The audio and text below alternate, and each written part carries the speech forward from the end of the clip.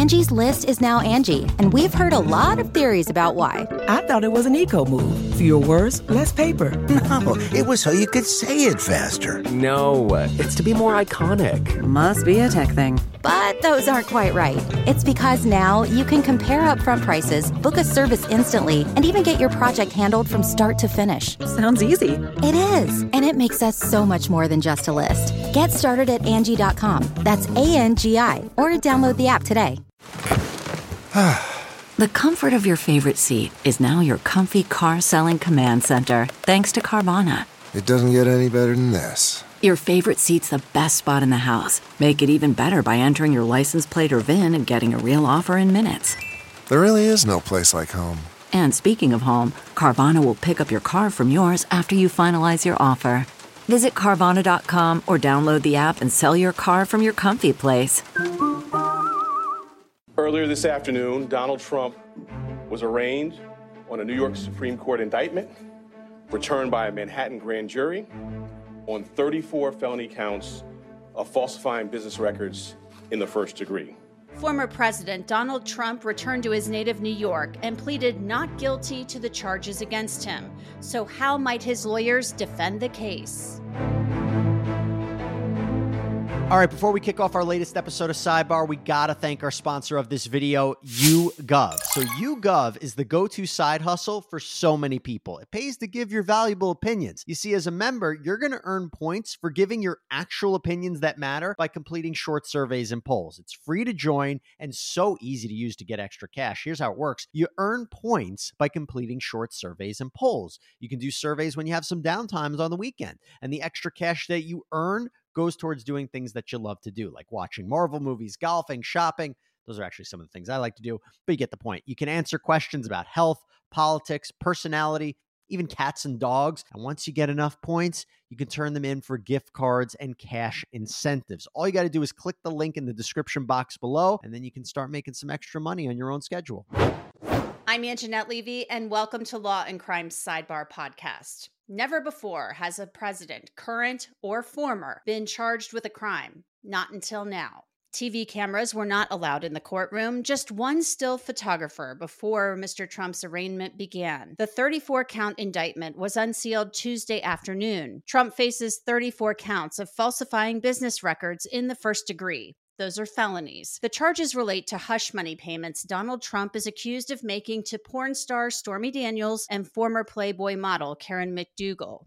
As I mentioned, one of those payments went to Karen McDougal, a former Playboy playmate, who said she had an affair with Trump and actually loved him. David Pecker paid her $150,000 for her story. She spoke to Law and Crime's Brian Ross in 2020 about her relationship with Trump. You know, God forgives. I've repented for what I've done, what I did back then with Donald. I've apologized publicly, and most importantly, I've been forgiven by Jesus. So I'm happy. A $130,000 payment went to Stormy Daniels, the adult film star. Now, hush money payments are nothing new, and they're really not illegal. But prosecutors say the crime came from the way the expenditures were documented on the Trump Organization's business records. The defendant repeatedly made false statements on New York business records. He also caused others to make false statements. The defendant claimed that he was paying Michael Cohen for legal services performed in 2017. This simply was not true. For his part, Trump denies that he ever had an affair with these two women, and he claims there is no crime. As it turns out, virtually everybody that has looked at this case, including rhinos and even hardcore Democrats, say there is no crime and that it should never have been brought.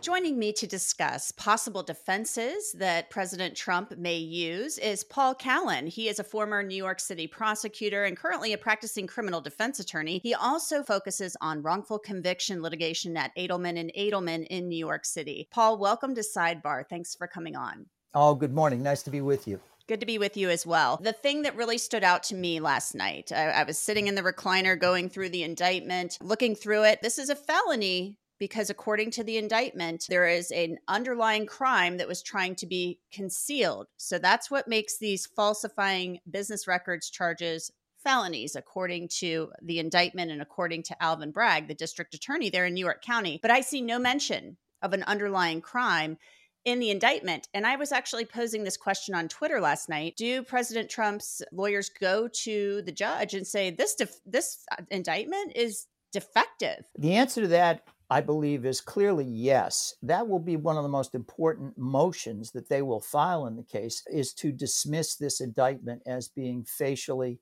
defective. And I find it very, very strange that you have a case that requires an underlying crime to be proven, and you don't specify in the indictment what that underlying crime is. The due process requires that a defendant in a criminal case has to know what the charges against him really are and the specifics of those charges. Now, there is a mechanism under New York law where you can, and everybody does it, you file a motion for a bill of particulars to be given to you with respect to the specifics of the crime.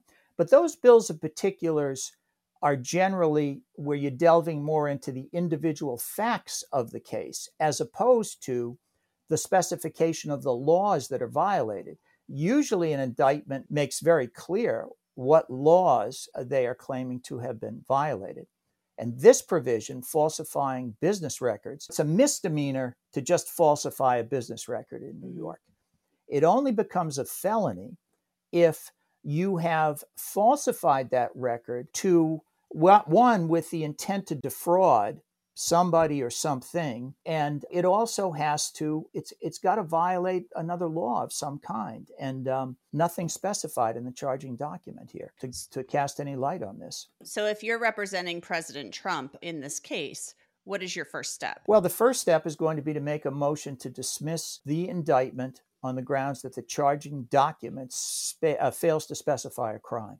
The subcrime that they say was being covered up, I think it arguably renders the charging document defective. That was the feeling I got from looking at it as well. What do you do then after that? Because I'm assuming that the obviously the prosecution is going to argue against that, but they, I guess, could go back. Could they get a superseding indictment and amend the indictment? Is that a possibility? It is a possibility. There are procedures that are different than the feds supersede all the time.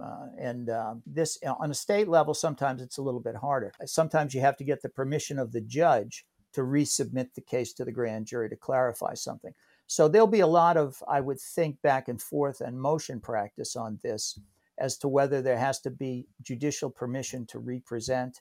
And if the judge, in fact, would allow a representation, if the judge thinks that the indictment is defective on its face. Do you see the judge finding this indictment defective? I know I'm asking you to speculate, but you've practiced in New York for a long time. Well, I can tell you that Judge Mershon has a reputation for being a very bright guy, very serious guy who is going to look hard at this indictment because he knows one thing. This case is, if there's a conviction in this case, it's going up on appeal.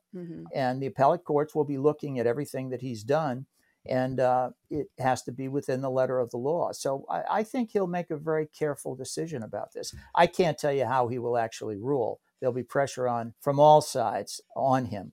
But I'm confident he'll make a decision based on his honest view of the law. Paul, something else that you and I were discussing before we started recording here is the fact that Alvin Bragg made reference to a state election law in his press conference yesterday. In the statement of facts, bullet point number 43, it says on or about the summer of 2016, and in bold, it says in coordination with and at the direction of a candidate for federal office, I am the CEO of a media company at the request of the candidate, blah, blah, blah. This is part of Michael Cohen's plea. They're citing that. Trump's former fixer and personal lawyer. They're talking about being a candidate for federal office. But as you mentioned, Alvin Bragg mentioned a state election law. And that just seems to not jibe with me, because if we're talking about a federal election law, they have to comply with they have to comply with the federal election rules for those funds.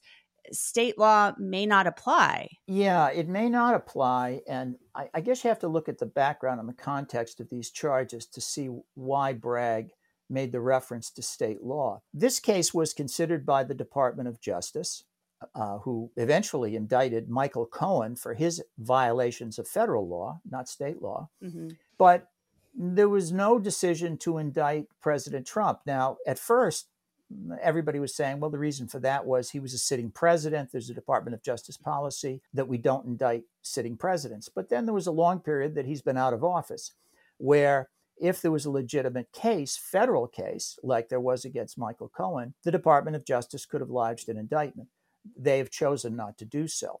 So when DA Bragg goes forward on a state level with this charge, one of the criticisms was, well, to prove this, because to elevate falsifying business records as a misdemeanor, which is only punishable by a year in jail, and by the way, the statute of limitations is probably run on it, which, by the way, is another whole issue here in terms of defenses in this case. To elevate that to a felony, it's a Class E felony punishable by 5 years in prison in New York. You have to prove that the falsification was done to cover up another crime. If the crime is a federal crime, there's a lot of criticism about that. Well, the feds didn't even decide to proceed on the federal crime. By the way, the Federal Election Commission that normally makes recommendations about whether to prosecute or not prosecute recommended not prosecuting Trump on this very charge. And the Department of Justice seemingly followed that recommendation. So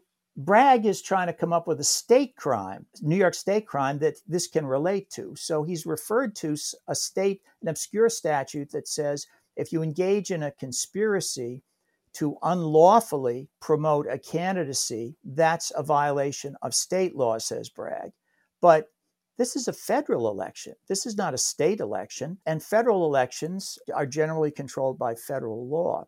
So I think this could cause problems going down the line when an appellate court looks at the case, or maybe even when the trial judge looks at the case. Something you brought up, the fact that the FEC didn't think this was basically, it sounds like they thought it was small potatoes and not worth the effort or the time, because it probably would cost a whole lot more to prosecute the case and to bring it than the money we're talking about. So they probably have bigger concerns when it comes to election or campaign funds. Maybe that, but it may also be that all of the Republicans on the commission voted not to indict Trump, and all of the Democrats voted to indict Trump. So it might have been a strictly political decision by the Federal Election Commission. Good point. I had not thought of that. Yes. So not that politics would have anything to do with it. Never, right? Never. Right. Okay. Let's go on now to the statement of facts. That's something else that we were looking at. Okay, it's time to commit. 2024 is the year for prioritizing yourself. Begin your new smile journey with Byte, and you could start seeing results in just 2 to 3 weeks. Just order your at-home impression kit today for only $14.95 at Byte.com. Byte clear liners are doctor-directed and delivered to your door. Treatment costs thousands less than braces, plus they offer financing options, accept eligible insurance, and you could pay with your HSA, FSA. Get 80% off your impression kit when you use code WONDERY at Byte.com. That's BYTE.com. Start your confidence journey today with Byte. The statement of facts is a document that's about 13 pages. And this basically was something that is on the Manhattan DA's website. It's right here. And it talks about what they believe occurred and what they say occurred and how they're justifying these charges. It appears to be a court document, but you had some questions about whether or not the grand jury voted on this. There's no signature of a foreperson. There's no mention of a foreperson at the end. It's just signed Alvin Bragg, District Attorney for New York County. Yeah, I found it to be very, very strange because these federal indictments, usually it's a single document that includes, it may include facts relating to the case, of course. Sometimes they're worked right into the counts in the indictment. Each count has the facts supporting the elements of the crime. That's how a state indictment in New York generally looks. Now, sometimes you'll have an entirely separate statement of facts, but that is also part of that same charging document. Here, we have 2 charging documents, presumably, but what has been publicly released, we can't tell whether the grand jury voted on that statement of facts, or is that simply something that was generated by the Manhattan District Attorney's Office. I'd like to see some clarification on that. I really don't know. And if that statement of facts was not endorsed by the grand jury, I get back to point number one that I was talking about earlier, about it maybe being a defective indictment, because without that statement of facts, it's really impossible to know what the indictment is talking about. It'll refer to voucher 74651. I'm just making up the numbers there, which is something that maybe Michael Cohen submitted, but you don't know specifically what it related to. And it's very, very unclear without that statement of facts as to what the indictment is talking about at all. So let's go back to the statute of limitations. A lot of people, and you mentioned it, the statute of limitations is up or maybe up on this. So what do you do with that argument? Well, I'll tell you something. It's really going to be a battle between lawyers on statute of limitations, because this case has a 5-year statute of limitations. All right.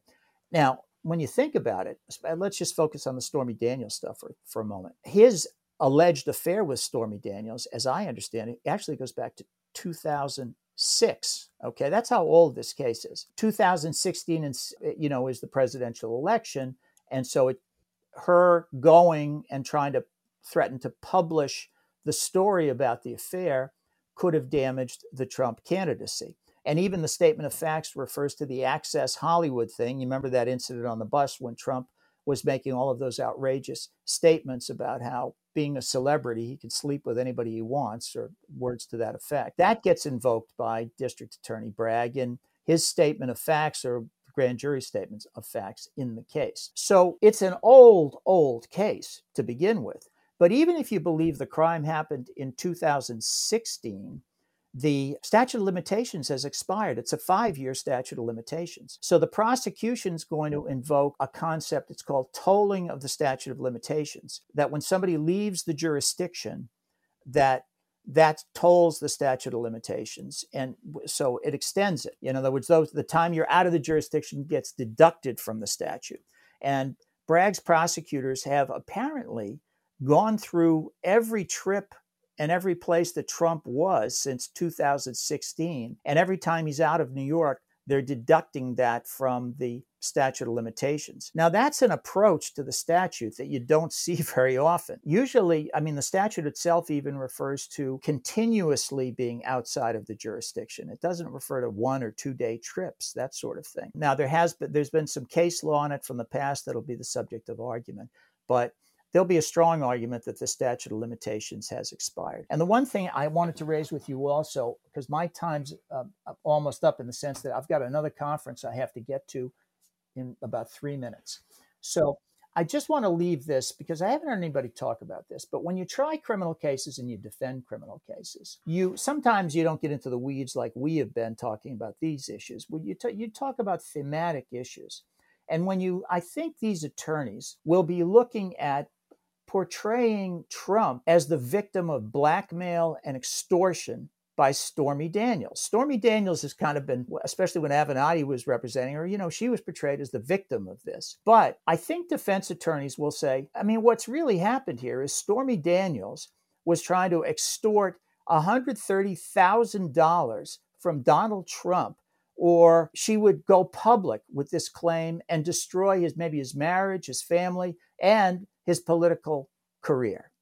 Now, under New York law, that's called extortion. When you plan to publicly humiliate or destroy the reputation of somebody else by publicizing even a true fact, that can create an extortion charge. So I think they're going to try to turn this around and make Trump the victim. Now, Trump, of course, says he never slept with Stormy Daniels, but in his claim will be, I never slept with her, but she's trying to make it look like I did and ruin my life. And I had every right to try to defend myself from that. And now, instead of locking her up, they're trying to lock me up. Well, so, and we haven't even gotten to Karen McDougal yet. So no. In 20 seconds or maybe 30 seconds, Paul, because I know I don't have you for much longer. Also, this whole catch and kill thing sounds very illicit and unsavory, but is that really illegal? And could the Trump team just argue, look, Michael Cohen was my lawyer. I just told the guy to take care of stuff for me. So he did whatever he did. And I just knew a little bit about it. Oh, I think you're onto something there, because you notice Michael Cohen sometimes plays a tape recording of his conversation with the president about presumably paying off Stormy Daniels. And you notice Trump is very vague. He's not saying pay her off and do it this way or do it that way. And then Michael Cohen jumps in and says, we can't pay her in cash. We can't do this. We can't do that. It's clear that Cohen is figuring out how to get this done. Mm-hmm. And Trump just looks distracted and like he's thinking about something else when he's talking to Cohen. So the defense will be to shift all of this to Michael Cohen. He was the bad actor and not Trump. So that kind of a defense, I think you'll see articulated by defense attorneys as well. Paul Callan, we really appreciate your time today. Thanks so much for coming on to discuss this, and we hope you'll come back. My pleasure, as always. Thank you. And that's it for this edition of Law and Crime Sidebar Podcast. You can download it on Apple, Spotify, Google, and wherever else you get your podcasts. And of course, you can always watch it on Law and Crime's YouTube channel. I'm Anjanette Levy, and we will see you next time.